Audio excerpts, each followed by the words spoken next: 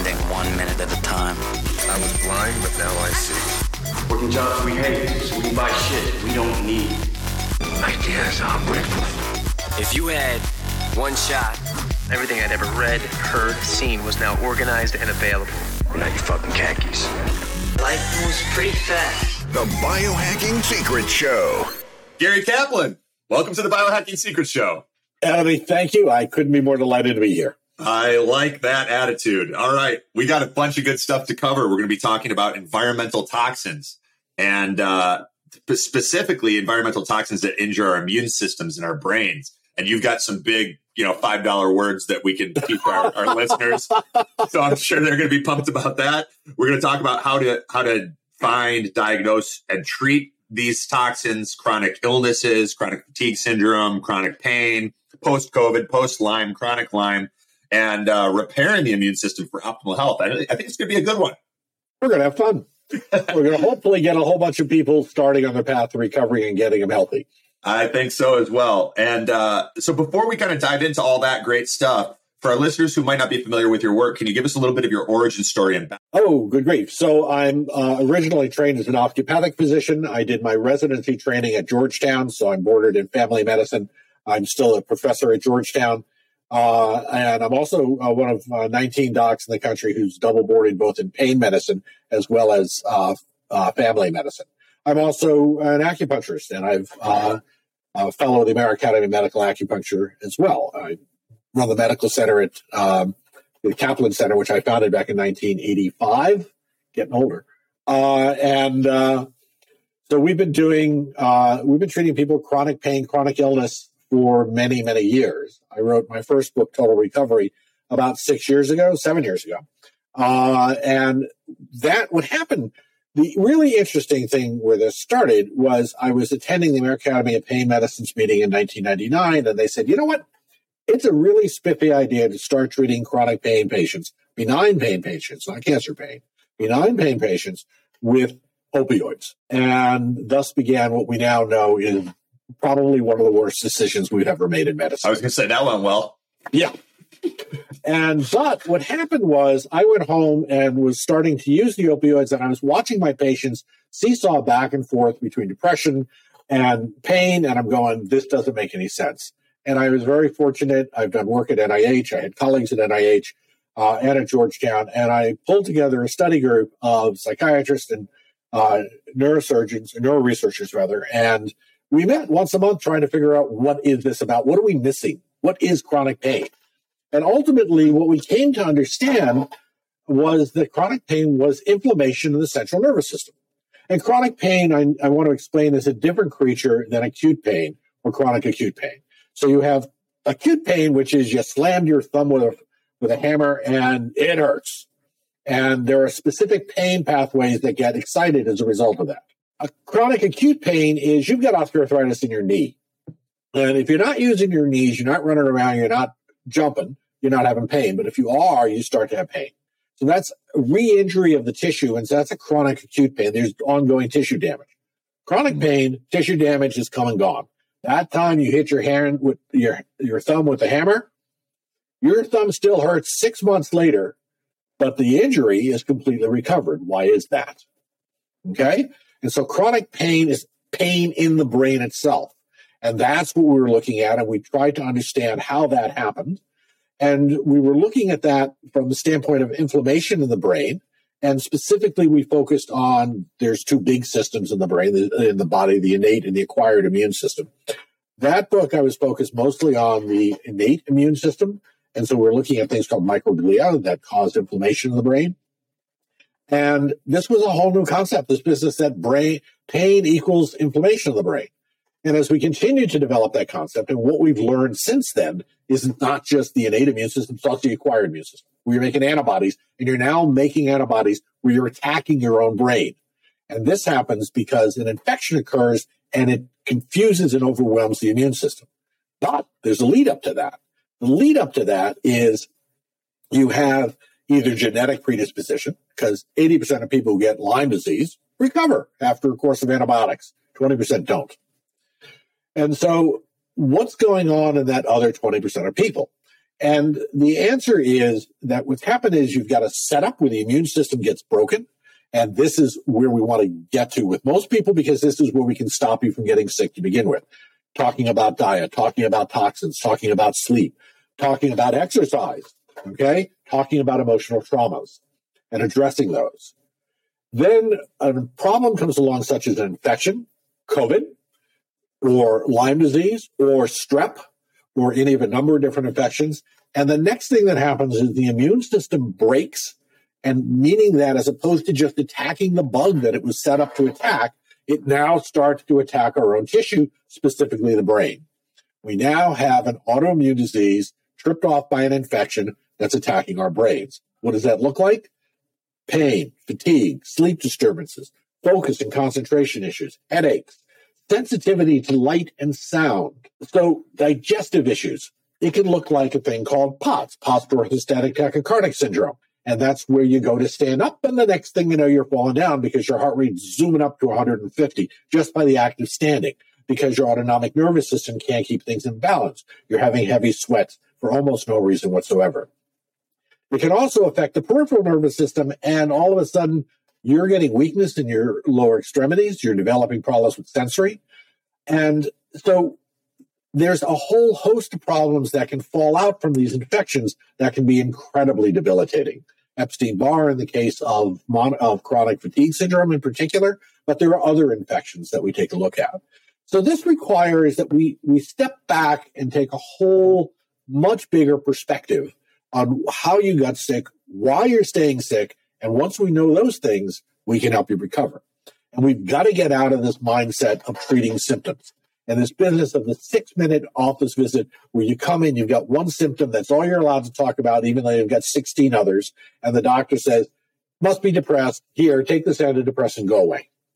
Yeah. And all we're doing is disabling people, and we're creating a nation of really chronically ill, chronically suffering people that doesn't need to be. I totally agree. This past summer, I went to Bad Aibling, Germany, to do, I mentioned to you off air that I've been blessed to have Lyme disease and Bartonella twice. And the second time around, I was like, I'm going to go do extreme whole body hyperthermia. They heated me up to 107 degrees twice, and then did an antibiotic push while I was at temperature. And it was a great experience. One of the things that I found really interesting was in interviewing Dr. Friedrich Daus, who runs the clinic. He had some very interesting perspectives. He's helped 25,000 people with cancer. He's helped 2,500 plus people with Lyme. The numbers are probably higher now. And he is of the belief that Lyme, here's how I should phrase this actually, that multiple sclerosis, Alzheimer's, Parkinson's, ALS or Lou Gehrig's disease, POTS, dementia are all partially, or perhaps in some cases, fully created by undiagnosed Lyme in the brain or Bartonella in the brain. I'm curious what your thoughts are on that. So I think he's partially correct. I don't think it's all.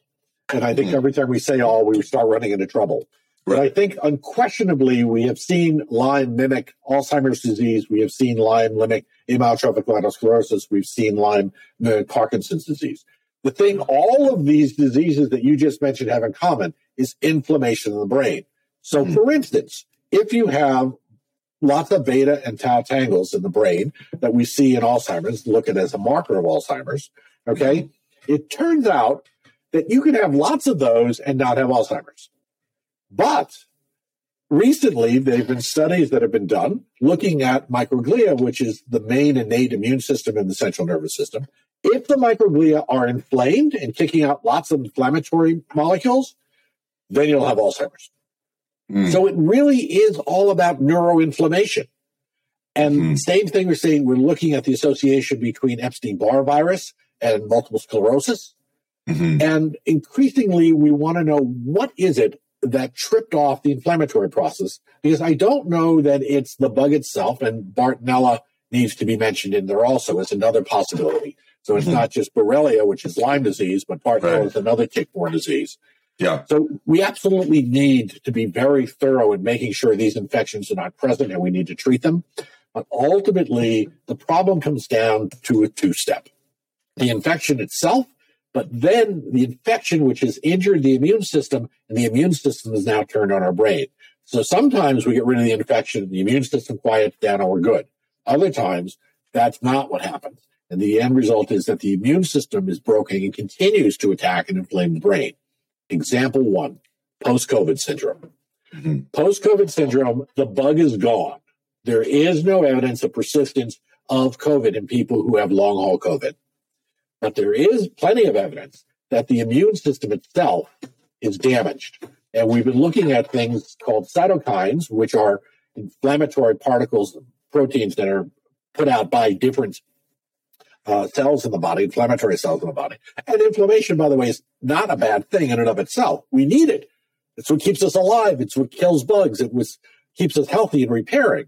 But too much of it starts destroying our own tissues. And that's where we run into problems.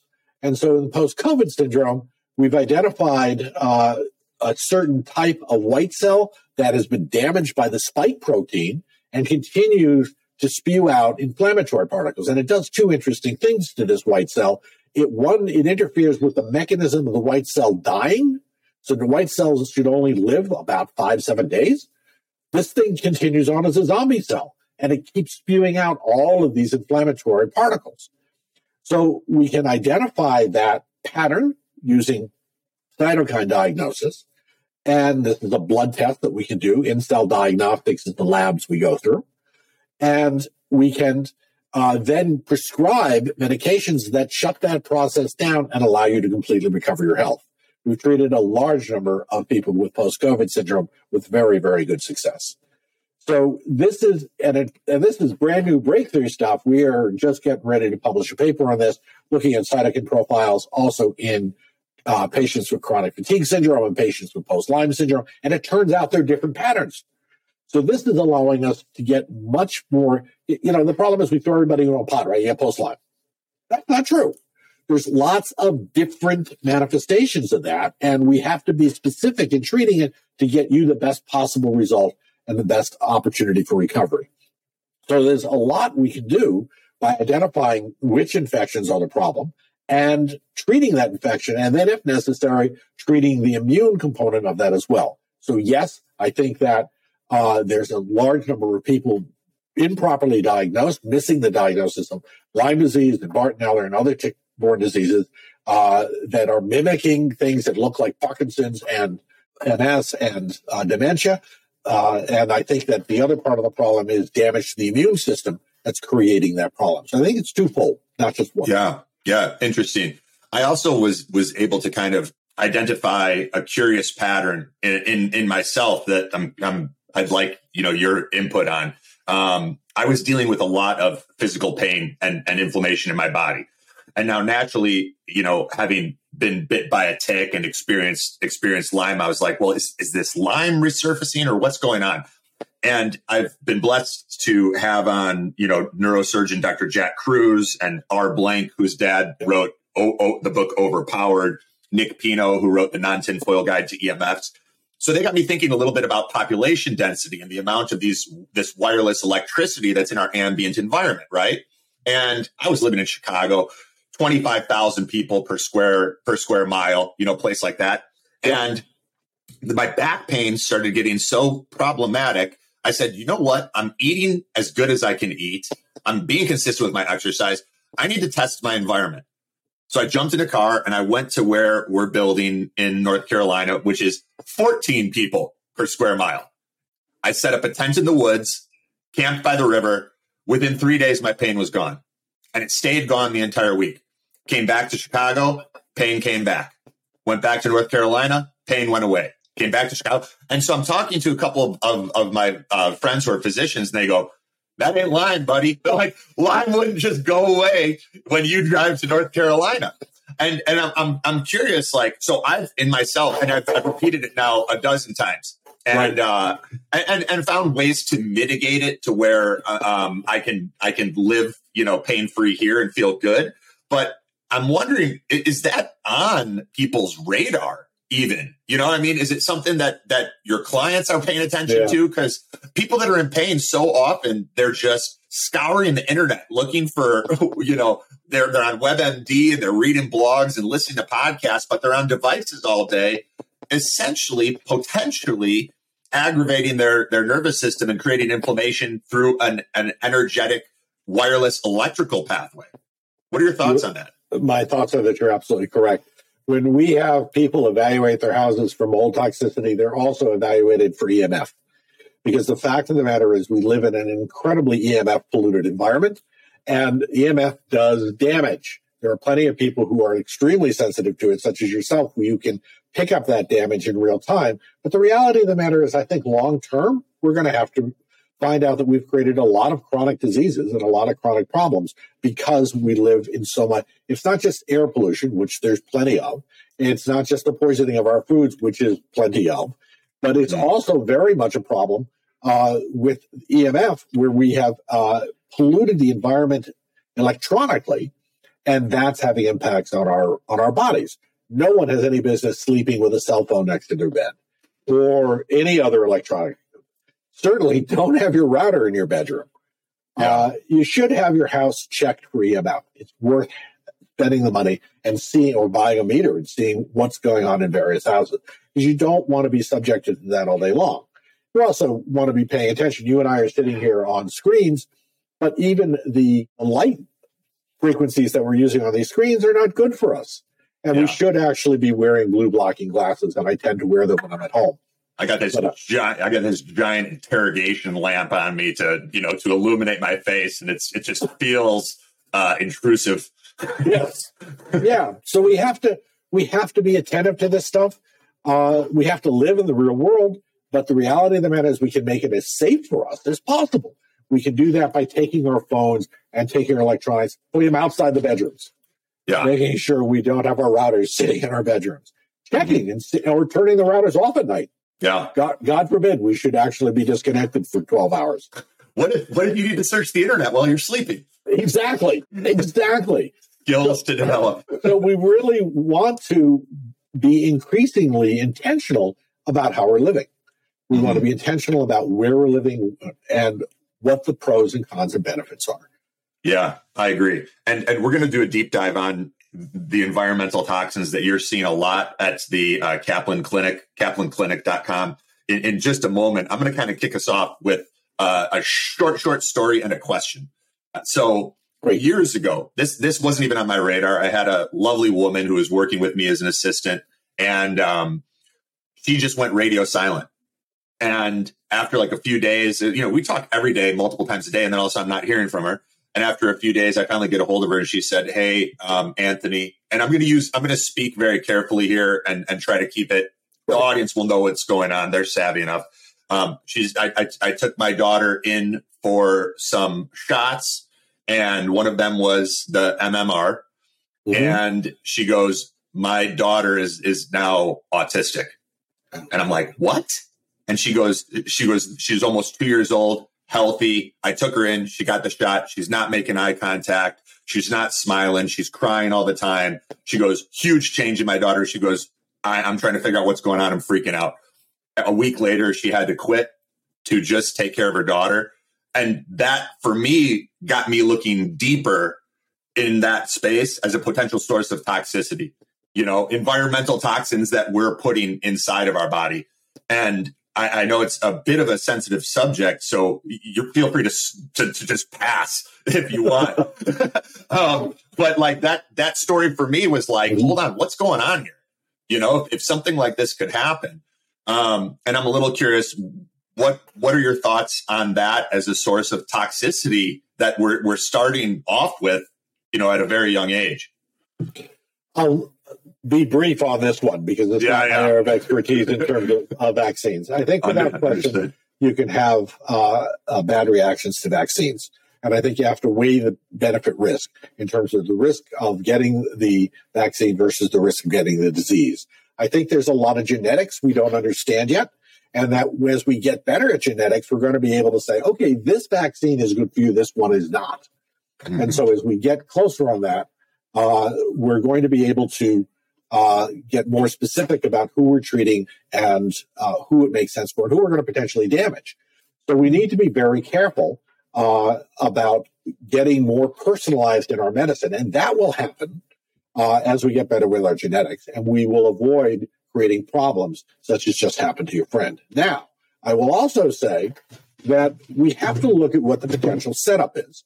So the potential setup is fairly significant. So the question is, what did her gut microbiome look like before she got the injection? What was her environment like before? Had she had prior issues with infections? Because I have a 10-year-old young woman who comes into my office who is perfectly fine one day, and the next day she has obsessive compulsive disorder, rage attacks. She's regressing in childhood, and the parents are going nuts. This, unfortunately, was 6 years earlier when this started. And what happened to this child was she's treated as a psychiatric case. She's subsequently hospitalized because of cutting behavior. She developed suicidal ideation. Now imagine the self-esteem damage that's been done to this poor child as a result of being told she's crazy. In fact, in her case, the problem was that she had Lyme disease, and she developed what's called PANS, pediatric acute onset neuropsychiatric syndrome. So in her case, the infection set off an autoimmune reaction that attacked her brain, the end result of which is she ends up for 6 years being told she's crazy. And we've now treated her, and she's subsequently doing dramatically better. So there's a lot of things you have to take into account. Are there is the child's immune system perhaps challenged by mold toxins that have been in the house? Right. So that the immune system itself is weakened, and then you go ahead and you give these vaccines, and the next thing you know, you've got massive problems. So there's a lot that has to be looked at: genetics, epigenetics, these environmental factors, in addition to the precipitating agent itself. Let me give you another way to look at it. You buy a condo in this lovely building in Florida. You spend $1 million renovating the penthouse. And it's absolutely gorgeous. The views are magnificent. Everything is spick and span new. You didn't bother to look at the basement and the garage.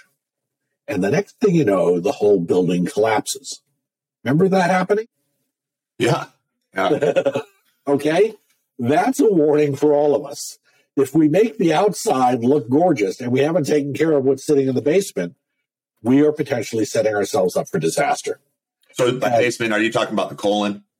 I'm talking about. I am absolutely talking about the colon. I am absolutely talking about the colon. It works, right?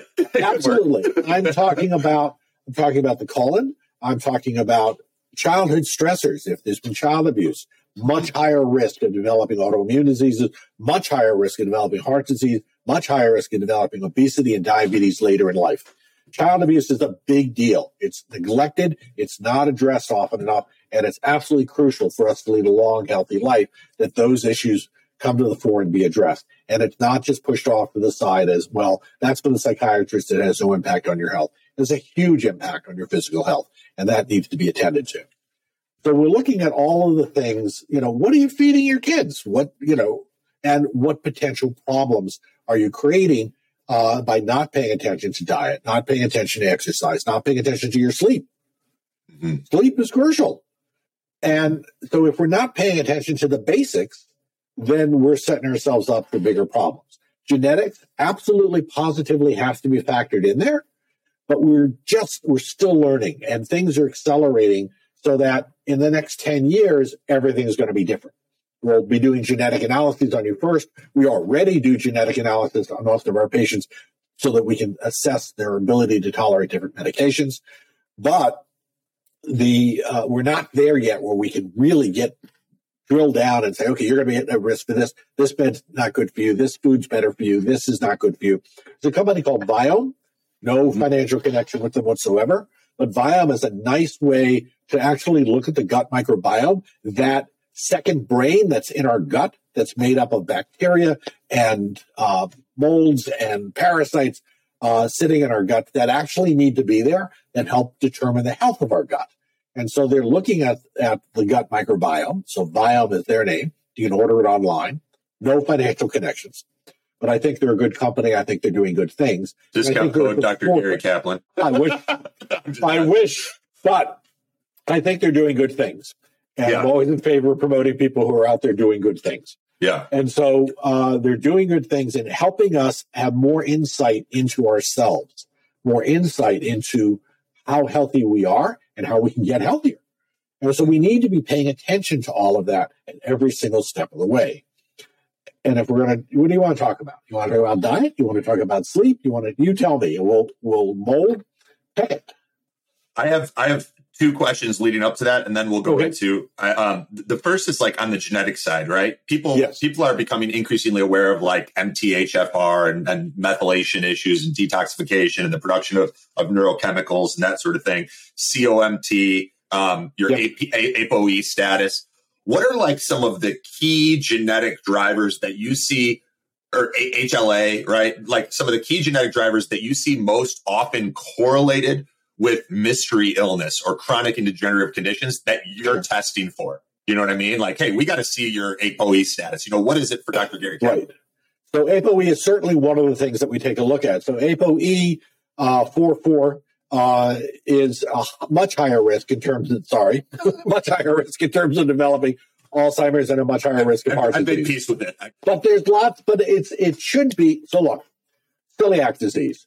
30 to 35% of the population is genetically at risk of developing celiac disease. Mm-hmm. Of that 30, 35%, only 3% of people will ever have celiac disease. Mm. So genes are not destiny. Genes are suggestions.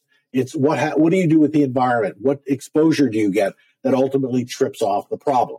Mm-hmm. Okay. The warning is, okay, look, I'm at risk here. So that means I got to take especially good care of myself in terms of looking at this. So ApoE 4.4, 3.4 are the two highest risk in terms of heart disease and in terms of dementia.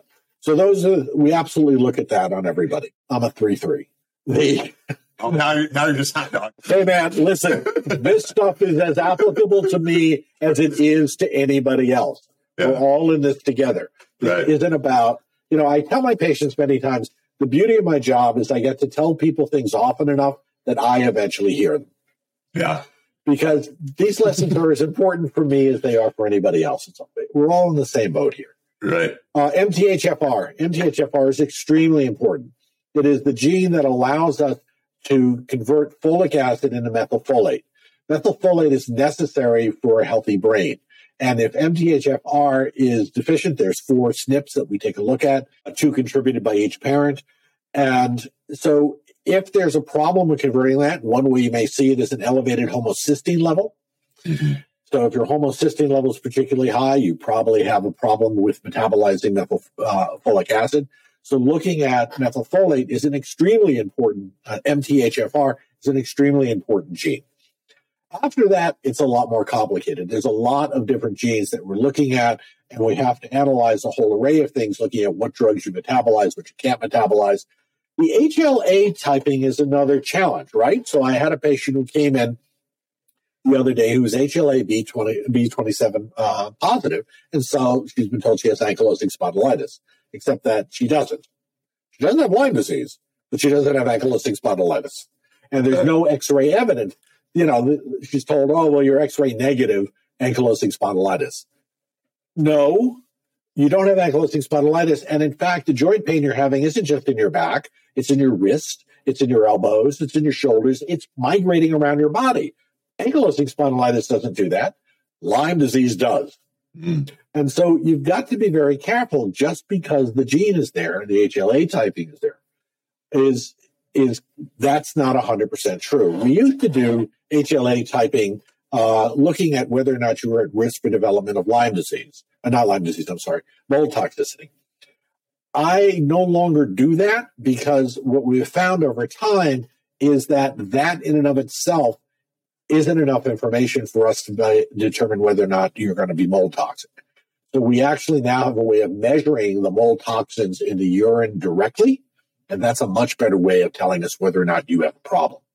And then we can go treat, and then we can look in real time whether or not you're getting better or not. The HLA typing, it's not been confirmed in other studies. I'm a studies guy, right? I've done work at NIH. I've done work at Health and Human Services. I teach at Georgetown.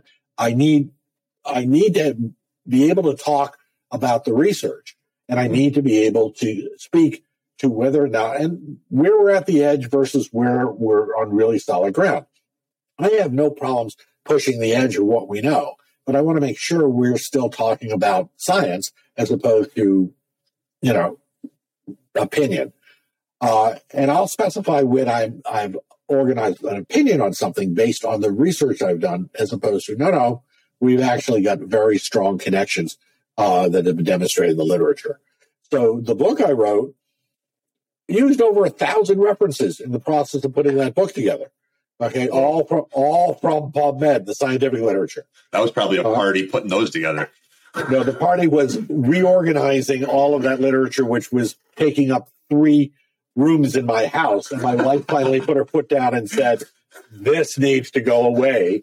And so much experience with additions. You got to build more rooms for all the books and literature. So I then got a research assistant to come in and scan everything and put it in properly electronic format. Well, thank you for doing that. The paper's the way it is. So the book that I wrote is based on the science. And there may be disagreements about it, but that's okay. We're here to discuss those, but let's discuss it based on the science, not based on opinion. And there's too much that happens in medicine that's based on opinion, not based on the facts. And I've seen too many people abused by my colleagues because they hadn't read what needed to be read on the condition. I was on the advisory committee of Health and Human Services for myalgic encephalomyelitis chronic fatigue syndrome for 4 years. We helped advise Health and Human Services how much money to be allocating and what kind of studies to be doing on ME/CSF. Part of the job was listening to a day of testimony of patients, and they were heartbreaking. People who had been told they were faking, people who had been told they'd been just trying to get disability, people who had been completely dismissed and abused by their profession, by their physicians. And I'll tell you a great book to read that I think should be required reading in every medical school in the country, which is Women of Mysterious Illness by Sarah Remy. Again, I'm not making any money on this. Sarah is a friend. I will grant that. But I think she's written a brilliant book that talks about her journey of trying to get diagnosed and the challenges she's had dealing with the medical profession and the abuse, unfortunately, she suffered at the hands of docs who didn't understand what the hell they were looking at. And so this isn't an unusual problem. And the problem is that increasingly our profession is being taught to diagnose and treat according to what insurance companies think are the right answers, not according to what the medical literature is the right answers. And we have huge battles going on, especially in Lyme disease, as you're all familiar, about what should be treated and what shouldn't. And in fact, Ross Douthat, who's a conservative columnist for the New York Times, recently himself had Lyme disease, wrote about it in the Times, and wrote about it in a book. Because guess what? Here's a guy who believes in science, and here's a guy who's completely into conventional medicine, and he ended up going down the rabbit hole of chronic Lyme before he could get sick and get better by people who actually understood Lyme disease. Your book that you were referring to, is that Total Recovery? Or I know you have more than one. Yeah, the first book was Total Recovery. This book, Why You're Still Sick, is all about everything we've just been talking about. And more importantly, this book is a self-help book. This book is a step-by-step guide as to what testing to do and how you can recover, and how you can talk to your physician so you can be your own best advocate in the midst of this. So it has patient stories in it. It has specific labs that we use. Again, I've got no financial interest in any of these labs, but they've used them over the years. We've checked them out so that we know we believe the information we're getting back. Okay? And I'll give you an example of how insane things can be. There's one test that we do, which is a bit fancy, but it's a methemoglobin test, okay? Because what happens is sometimes the red cells stop being able to carry oxygen around the body. That happens in carbon dioxide poisoning. It turns out that LabCorp and Quest were more than happy to do this test for us, except that the test has to be run within 4 hours. The tests were never being run in 4 hours. Their own lab directors said that they had no business doing the test. And in fact, the results they were giving us back were bogus. I don't understand why this isn't fraud, and I don't understand why somebody hasn't in fact sued them for I was just thinking charging for these tests when in fact they have no business running them. Their own lab director told us this. Wow. So this is the problem you have. You have to understand the limitations of your labs, and you have to understand this is complex stuff. Mm-hmm. Getting a diagnosis of Lyme disease from LabCorp request is the equivalent of a flip of a coin. That's how insensitive the Western blot is. Mm-hmm. You need labs that are specialized and much better at diagnosing this. And there are labs. IGeneX is one of the labs we use. Vibrance is another lab that we use. Again, I've got no economic interest in any of these labs. I am interested in getting the right information in everybody's hands so that they can get the right diagnosis and they can actually get better. What's up, guys? It's Anthony here, and I interrupt this broadcast because I just opened up the coolest package. It was one of the first packages that arrived at our P.O. box, and it included a bottle of CBD-infused hydrating body lotion from, it looks like American Shaman is the company. And I haven't tried it yet, so I can't necessarily vouch for it, but it looks pretty dope. A Liberty Lives sticker, a whole bunch of USA stickers, and red, white, and blue, and Home of the Brave, and that sort of thing.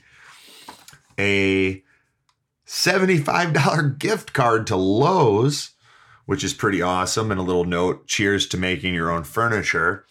And then I've got a cool envelope with a letter here that I haven't opened, but I will open on the air. And if it's cool with the author, share it with you guys. And, you know, if there's a question or two on there that I could help with, be happy to do that. So I love this. I absolutely love getting stuff in the mail. And with all the digital censorship and everything that's been going on, it's a great way for us to be able to stay in touch and open those lines of communication. And just being real with you guys, I've been putting a ton of my resources into our North Carolina property. We had to buy an excavator. We have put in over a mile of roads into mountains at 3,500 feet that are filled with like thick, almost rainforest topography. And now we're kind of getting to the point where I could build a home, and I don't have a couple $1 million in the bank, but I'm comfortable. I live good. I have everything I need, and I'm super, super blessed. But if you guys feel compelled to contribute, if you feel that there has been a contribution to the value that you have received from the Biohacking Secrets Show, the Biohacker's Guide to Upgraded Energy and Focus, our coaching program, anything that we've put out there, some of our videos, whatever it is, if it's uplifted your life physically, mentally, spiritually, and you feel that the value that you have received exceeds the value that you've given, and you have the means to do so, I'd love to open up an opportunity for you to send in a donation that will go towards me building my house in North Carolina. And cash is amazing. Silver from Gainesville Coins is amazing. And really anything that you feel called to share. And if you're not in a position to share, obviously, like I'm not trying to put you in a situation at all. That's not the purpose here. It's only if there's abundance in your life, if you feel that the value that you've received from the things that we've put out exceeds the value that you've given, then you can send in something cool along with a handwritten letter to P.O. Box 7151, Deerfield, Illinois, 60015. That's P.O. Box 7151, Deerfield, one word, Illinois, 60015. And if you do so, like, yes, silver from Gainesville Coins is amazing. Yes, cash is amazing. And I can use those things to help build a house in North Carolina. Oh, and a super dope biohacking gym that there's a lot that we're going to do with that, with our events and with our coaching program and everything that you guys will see. But I got to build a biohacking gym and a home. And that's what your donations would be going towards. But if you do that, please include a handwritten letter. Share a little bit of your story, some of the ways that your life has changed or improved. If you have any questions, you can include one or two of those in the letter, and I will answer them on the air. And I think it's an awesome way for us to stay connected, stay in touch, avoid some of the online censorship, and you guys could help me build my house and biohacker gym. It'd be amazing. It's a win-win for everybody. So yes, appreciate you guys. Thank you so much for listening and being part of this journey. Much love to you. And now, without further ado, let's get back to the episode. And the book you mentioned that you said should be required reading, is it Women of Mysterious Illness? Yes. By Sarah Remy, Ramey. Ramey. Awesome. Okay. Thank you for that. And then you mentioned something that I don't want to glaze over, but I think at least just pointing people in the right direction. We talked about child abuse and what goes along with that is sexual abuse and trauma, right? And a lot of people know they've had these things, but they don't necessarily know what to do about it. What have you seen as effective implements or interventions when those are present in helping someone to heal? So that's an extremely important question, and it's unfortunately an typically neglected issue. Basically, there's a lot of specialized therapy now that's been developed in order to help these people recover. So the first thing is cognitive behavioral therapy can be helpful and can be a place to start. But using things like EMDR is a specialized technique which can be highly effective. Neurofeedback can be another technique which can be highly effective in helping people recover from trauma. Transcranial magnetic stim, which is a process where you actually are exposed to very high energy magnets, can also be effective in helping people with post-traumatic stress disorder. So there's a lot of techniques that can be utilized. Acupuncture can be helpful in helping a lot of these people process these kind of problems. If you're in an environment, our center is set up so that we have a therapist who specializes in trauma. We do acupuncture. We're looking at how all of this stuff is stored in the body. And so we're looking at how do we pull this stuff out so that you can completely heal. I remember one woman I was working on, I was doing manual therapy on her, and I had my hands on her. I was doing some craniosacral work, and I go, Jesus, who are you so angry at? And she broke down and started to cry, and she said, my father. And then this whole story came out in terms of neglect and abuse. And so we have to sit and listen. We have to take the time, which is the other thing is, you can't do this in a 6-minute medical appointment. You have to have the time to listen, build trust with an individual so that they can begin to talk to you about their story. So you can begin to hear. People need to be seen, heard, and respected. And that is something our medical profession increasingly does poorly. If you were to describe, so there's the traditional medical paradigm, right, where doctors are constrained to 7 to 20 minutes. And like you said, it's very difficult to listen and even get the diagnostics that are required in that amount of time. So let's say that's like the old paradigm, right? And what's your vision for the future? If you want to call it like Doctor 2.0, medical system 2.0, can you paint a picture for the other physicians and medical professionals out there of like what reality, what new paradigm we need to step into in order to better serve our fellow brothers and sisters? I think the very first thing we need to do is we need to completely reimagine the insurance system. The problem with the insurance system as it's designed is that the ideal medical office, the ideal hospital, according to the insurance system, is empty. Why on earth do they want you to get sick? Because it costs them money. So we don't have a wellness-oriented medical system. We have an illness-oriented medical system. We want to keep you out of the system as long as possible until you collapse. And then we'll have to pay for you. And then maybe we'll pay for you and we won't. So we need to shift to an entirely different system of wellness medicine. We need to shift where we're talking about getting people in to see, and we can probably do this, by the way, with nurse practitioners and physician extenders. We don't necessarily need physicians doing this job. I think a lot of the other thing that's going to happen is using AI in order to be able to take all of this data about your genetics and about your epigenetics and design an ideal program for you. So I think bringing AI into this is going to be extremely important as we get better at what we're doing. And then when it comes time to sit down, you need to be able to sit down and have a conversation. My intake interview is 2 hours. My follow-up interviews are anywhere from 45 minutes to an hour and a half, depending upon what the patient needs. Unfortunately, that means I can't be in the insurance system. So we need to be able to reorganize what we're doing and understand what these illnesses are. So we've also got to get away from this business of treating symptoms, fatigue, chronic pain, headaches, sensitivity to light and sound. These are symptoms. Mm-hmm. They're not diseases.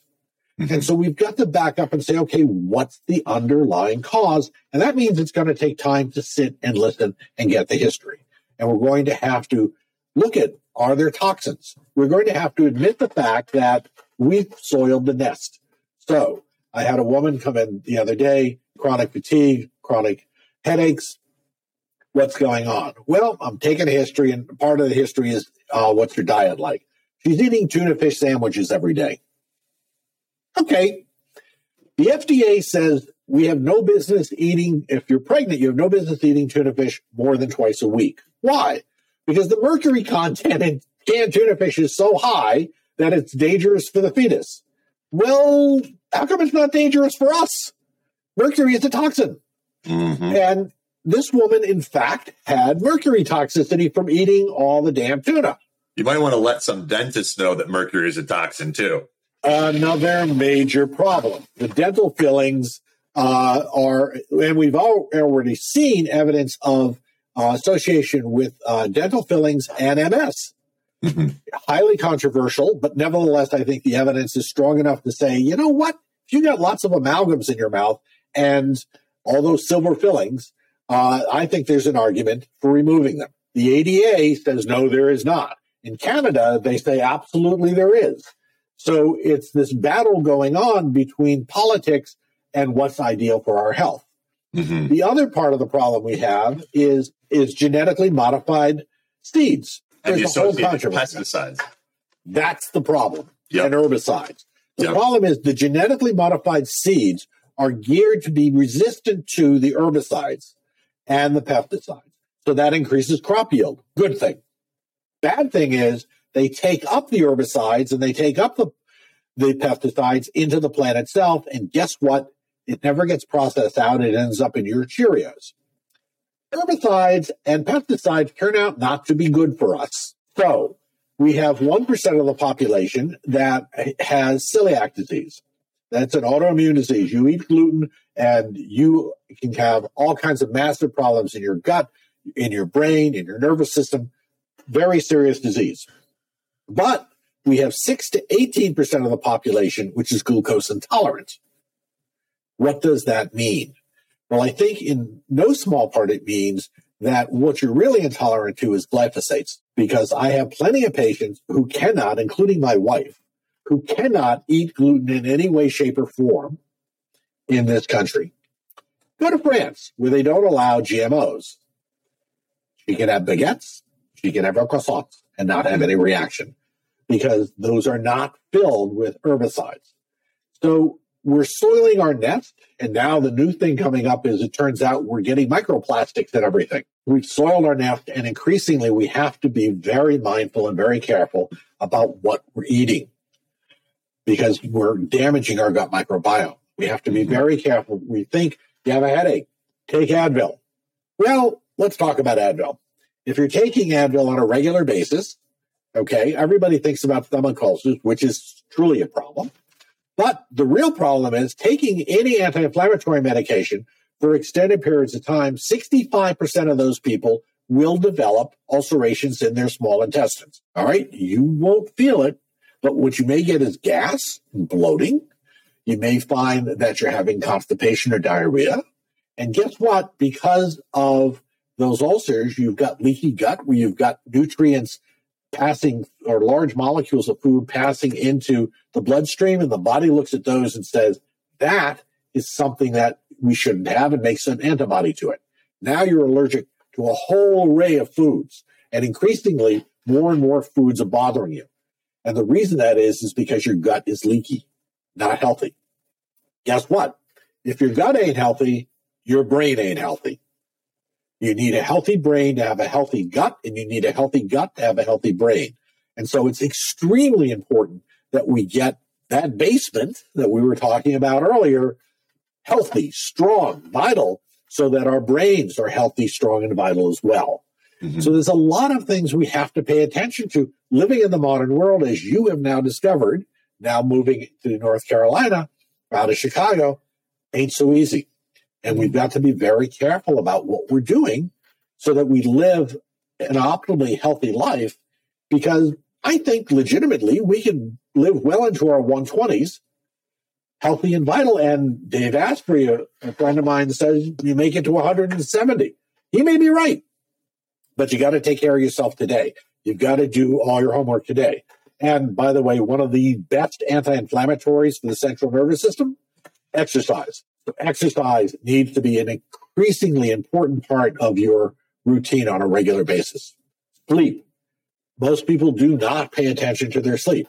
They don't get enough sleep. They get too much sleep. Too much sleep is also a problem, by the way. They get, or they're getting interrupted sleep. They're having trouble falling asleep. They're taking all kinds of pills in order to fall asleep. Insomnia is one of the major diseases of our generation, of our times. Plenty to worry about. So how do you quiet that down? And that has to be addressed as well, because without getting good sleep, it impairs your immune system and it impairs your ability to function day by day. I'm curious. So, this idea of we've soiled the nest, I completely agree. I jokingly call it the great poisoning that we've sort of created and that some of these companies have created.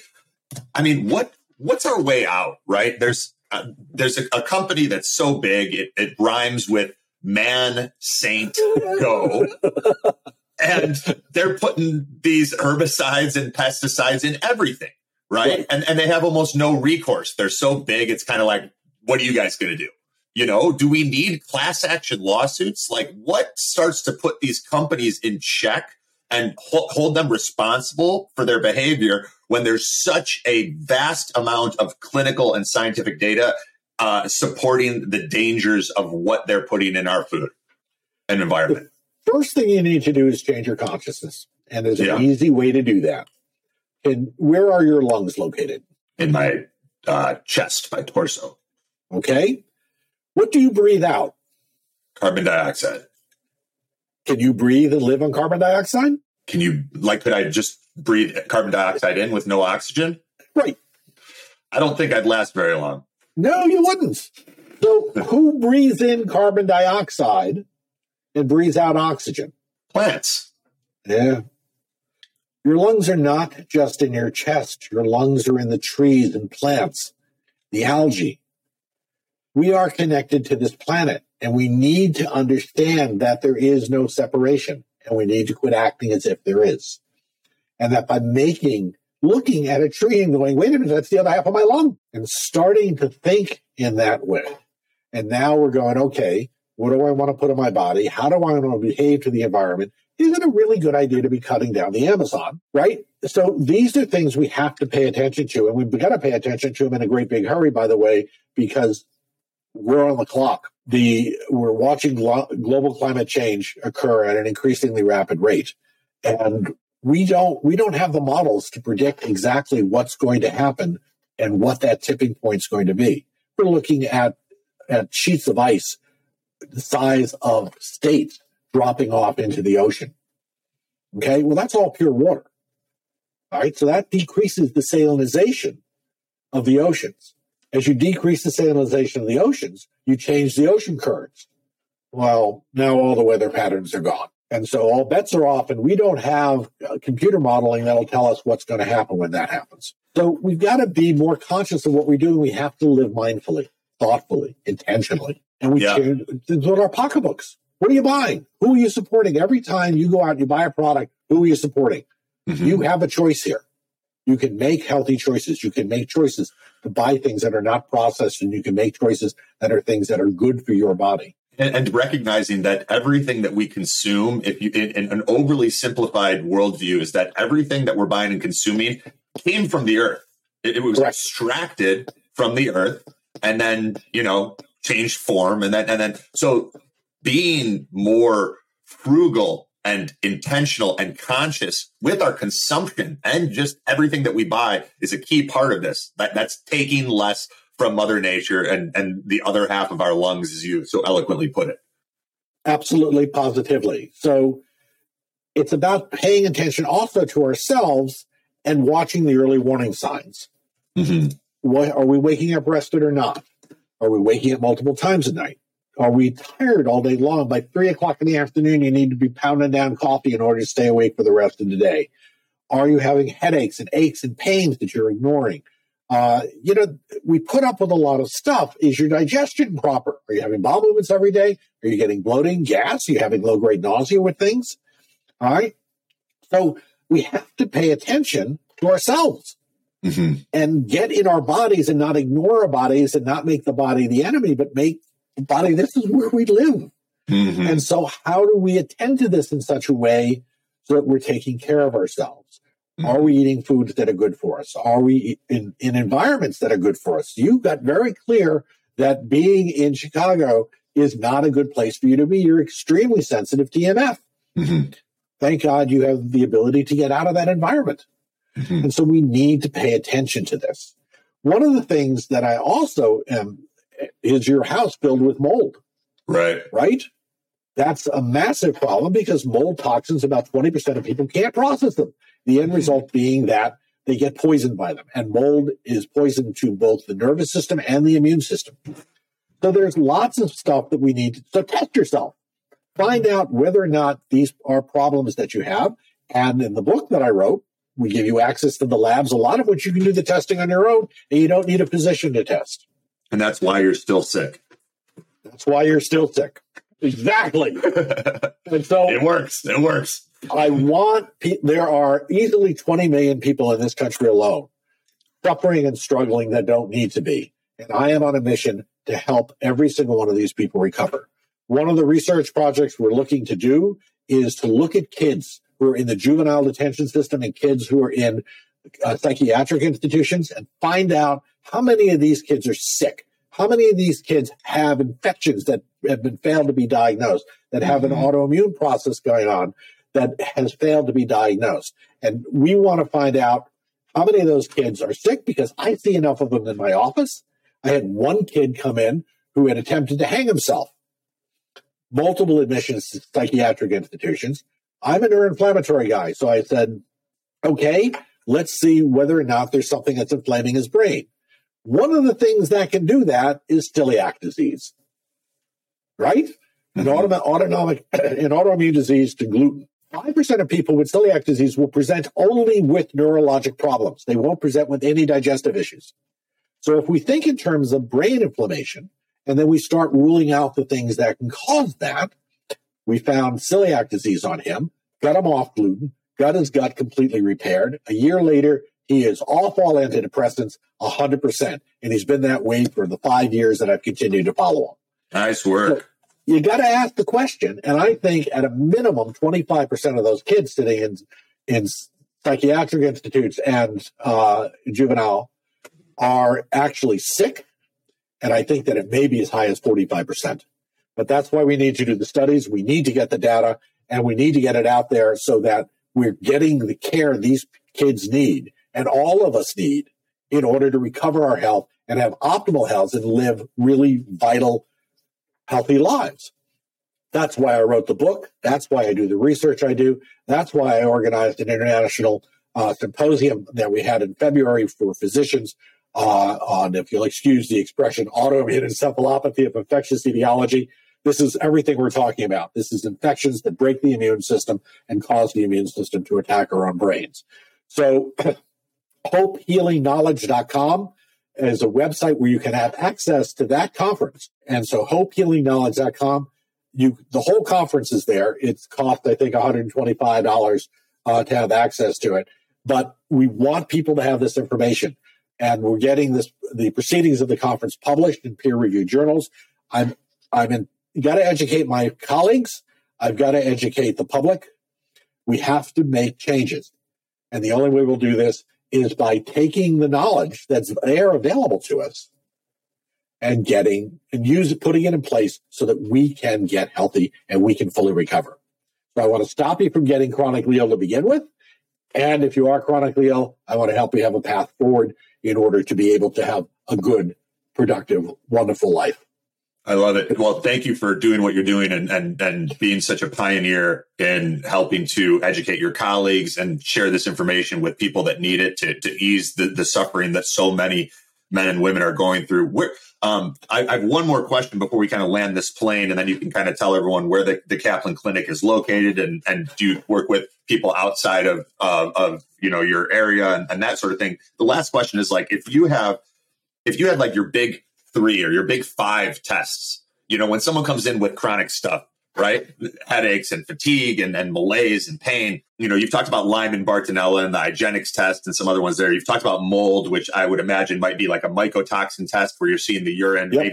maybe having them get a HERTZ-B2 test and measure their environment and seeing if there's mold there. We've got heavy metals. We've got food allergens. What are your like big 5 where you're like, I can figure out what the heck is going on with someone who's been suffering if I have these data points?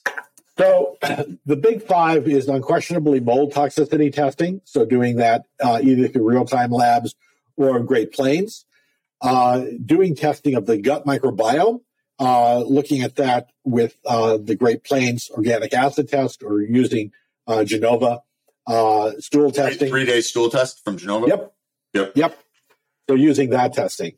If appropriate, doing the Hygienics test or Vibrance test to look for tick-borne diseases becomes important. And then doing basic testing with Quest or LabCorp, you can take a look at, what's your blood count, what's your liver and kidney functions, what's your thyroid function, how's your immune system functioning. We measure subcategories of IgG. We measure what's called a serum protein electrophoresis. We're doing what's your CRP, which is a measure of inflammation in your body. We want that under 1. So these are the kind of tests that you can get access to and get pretty quick information as to what's going on inside you. Heavy metal testing also can be done. You can do that sometimes through Quest or from LabCorp, but other times Doctor's Data is a nice lab for doing some of that test. Do you like provoked or unprovoked? I've been using less provoked recently, but I've done both. Joe Pisano has kind of convinced me to use unprovoked testing of late, but I think there is a place for provoked testing as well, where you're giving chemate to see whether or not that draws out the heavy metals. Interesting. What was his reason for unprovoked? I don't want to speak for him, but my understanding is that you want to see what's floating around in the blood, and that's more important to you than necessarily what's locked into the tissue. So makes sense. That makes sense. Yeah. Well, this has been a fantastic, illuminating conversation. I've had a lot of fun with you, Dr. Gary Kaplan. For people that you mentioned hopehealingknowledge.com, where they can go and get access to that event that you put on and the information that it provided. Tell us a little bit about the Kaplan Clinic, which is at kaplanclinic.com. And guys, if you've gotten value from this episode, share it up, send it to friends, family members, coworkers, anyone who's suffering and needs help, has been dealing with something that they haven't been able to figure out. There's a lot of wisdom here. I'm going to turn it over to you, Dr. Gary Kaplan, so you can share how people can stay up to date on all the cool things you're working on, future books, how they could work with you in your clinic. So the clinic is kaplanclinic.com, and we're a multidisciplinary team. So we have several physical therapists who subspecialize in things like craniopsychotherapy and comprehensive body work. We have an acupuncturist and herbalist on staff. We have a psychotherapist on staff. We have a nutritionist on staff. And then the physicians and a nurse practitioner. So my own background training is in manual therapy, in osteopathic training, also conventional medicine. as is Dr. Lisa Lilienfeld, my colleague, and Harpreet, my nurse practitioner.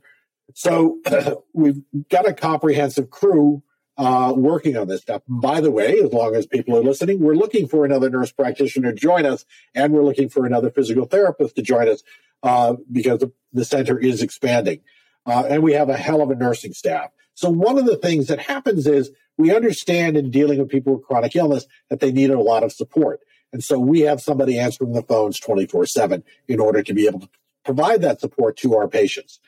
So we have a phenomenal nursing staff. We have a phenomenal front desk staff. You pick up the phone, somebody answers the phone, you're not sent into phone message hell trying to get responses. Whole bunch of robots. Yeah. And so we're a high-touch practice. We also have a foundation, the Foundation for Total Recovery. The Foundation for Total Recovery was one of the sponsors with Georgetown of this conference on autoimmune encephalopathy. And so the Foundation for Total Recovery is there also to fund research efforts on this behalf, and is the thing that will be funding the study to look at these kids. So we need help, we need support with the foundation. So we want to get information out. We have a newsletter that we put out. The book itself is a wonderful place to start. So while you're still sick, this is a self-help book. This is putting what we do in the center in your hands so that you can begin the process of self-healing. You can begin the process of taking optimal care of yourself. That's why I wrote the book. There's only one of me, and I'm out on these podcasts and out doing interviews because I want medicine to change. I want people to be able to get healthy. There's a lot of people who are sick that don't need to be, and we can have a better path forward for them. So there's grounds for hope, and this is exciting.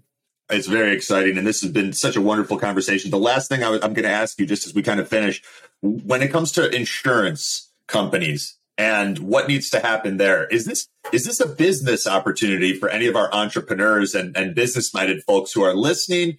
Do we need to change the existing companies, or do you see that we need some new companies to step up that are more preventative and health oriented rather than trying to get companies that are already a part of this system to change? I think there's a massive opportunity for disruptors to get into this field and do it differently. So, I think the old insurance model doesn't work. It's broken. It's really leaving us very sick and uncared for. And I think that somebody's got to come up with a new model, and there's no incentive for the old model to change because they're making too much money. So thank God there is insurance, but at the same time, we need radical disruption here. And I think this is an unbelievable opportunity for some really smart entrepreneurs to get in here and make changes.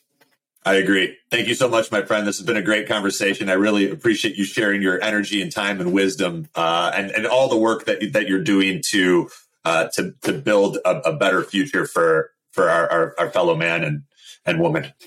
Anthony, thank you so much for being on the show. And I want to say one last thing. If you go to kaplanclinic.com, you can pre-order the book. On the website, we'll give you the first chapter, and we'll also give you an ebook on treatment for post-COVID syndrome.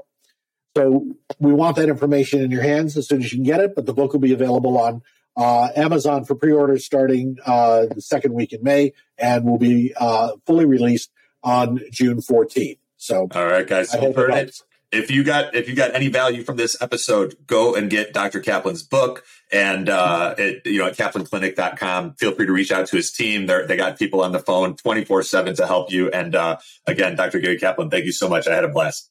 Anthony, I had a complete pleasure talking with you. Thank you for the privilege of being on your show. None of us are born with the warrior spirit. It is taught and trained. On the wrestling mats of Iowa, the mountains of Dagestan, and in homes across the world. Courage is learned from mentors and elders. Bravery is inoculated by a regimen of strategic training and discipline. This discipline culminates when the warrior has garnered the skill set to do what most men can't or won't, when he willingly runs into the fires of initiation because that is where his people need him. We feel disconnected when we chase the false idols of money, material possessions, and comfort. But true purpose and freedom are earned by training those parts of ourselves from which most men run. Some heavy shit is coming down, brothers. And those who rise to accept this call will go through it and win. The body, mind, and spirit are your instruments of victory. One cannot be properly trained while ignoring the other two. Our elite one-on-one coaching program is this training and your call to rise.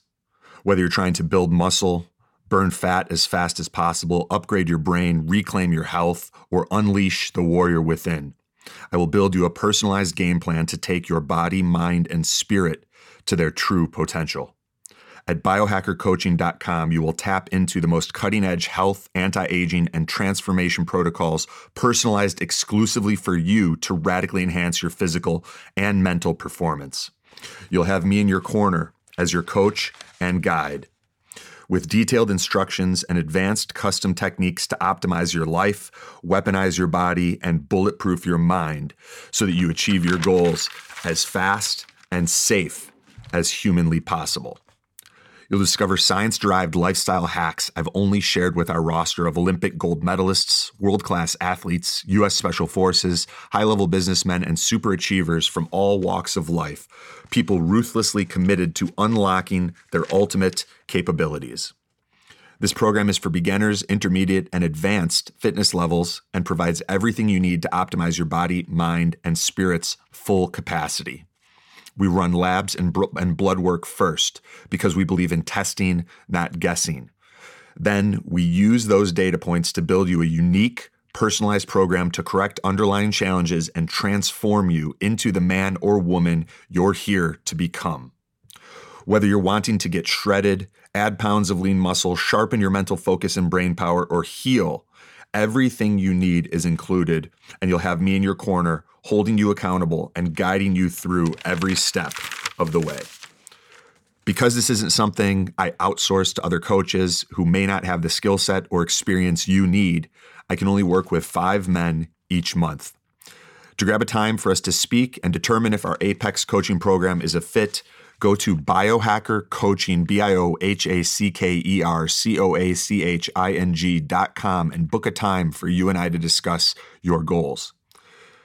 Because we receive 50 to 100 applications each month for these 5 spots, if you'd like to request your application gets moved to the top of the list, send me a text message to my personal phone at 847-989-3743 and let me know why you're ready to change your life.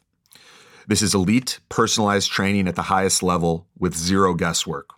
Only a small handful of people get this level of access to me and these teachings. If you've resonated with this, go to biohackercoaching.com now and fill out the short application form to grab a time for us to connect. Strength and honor.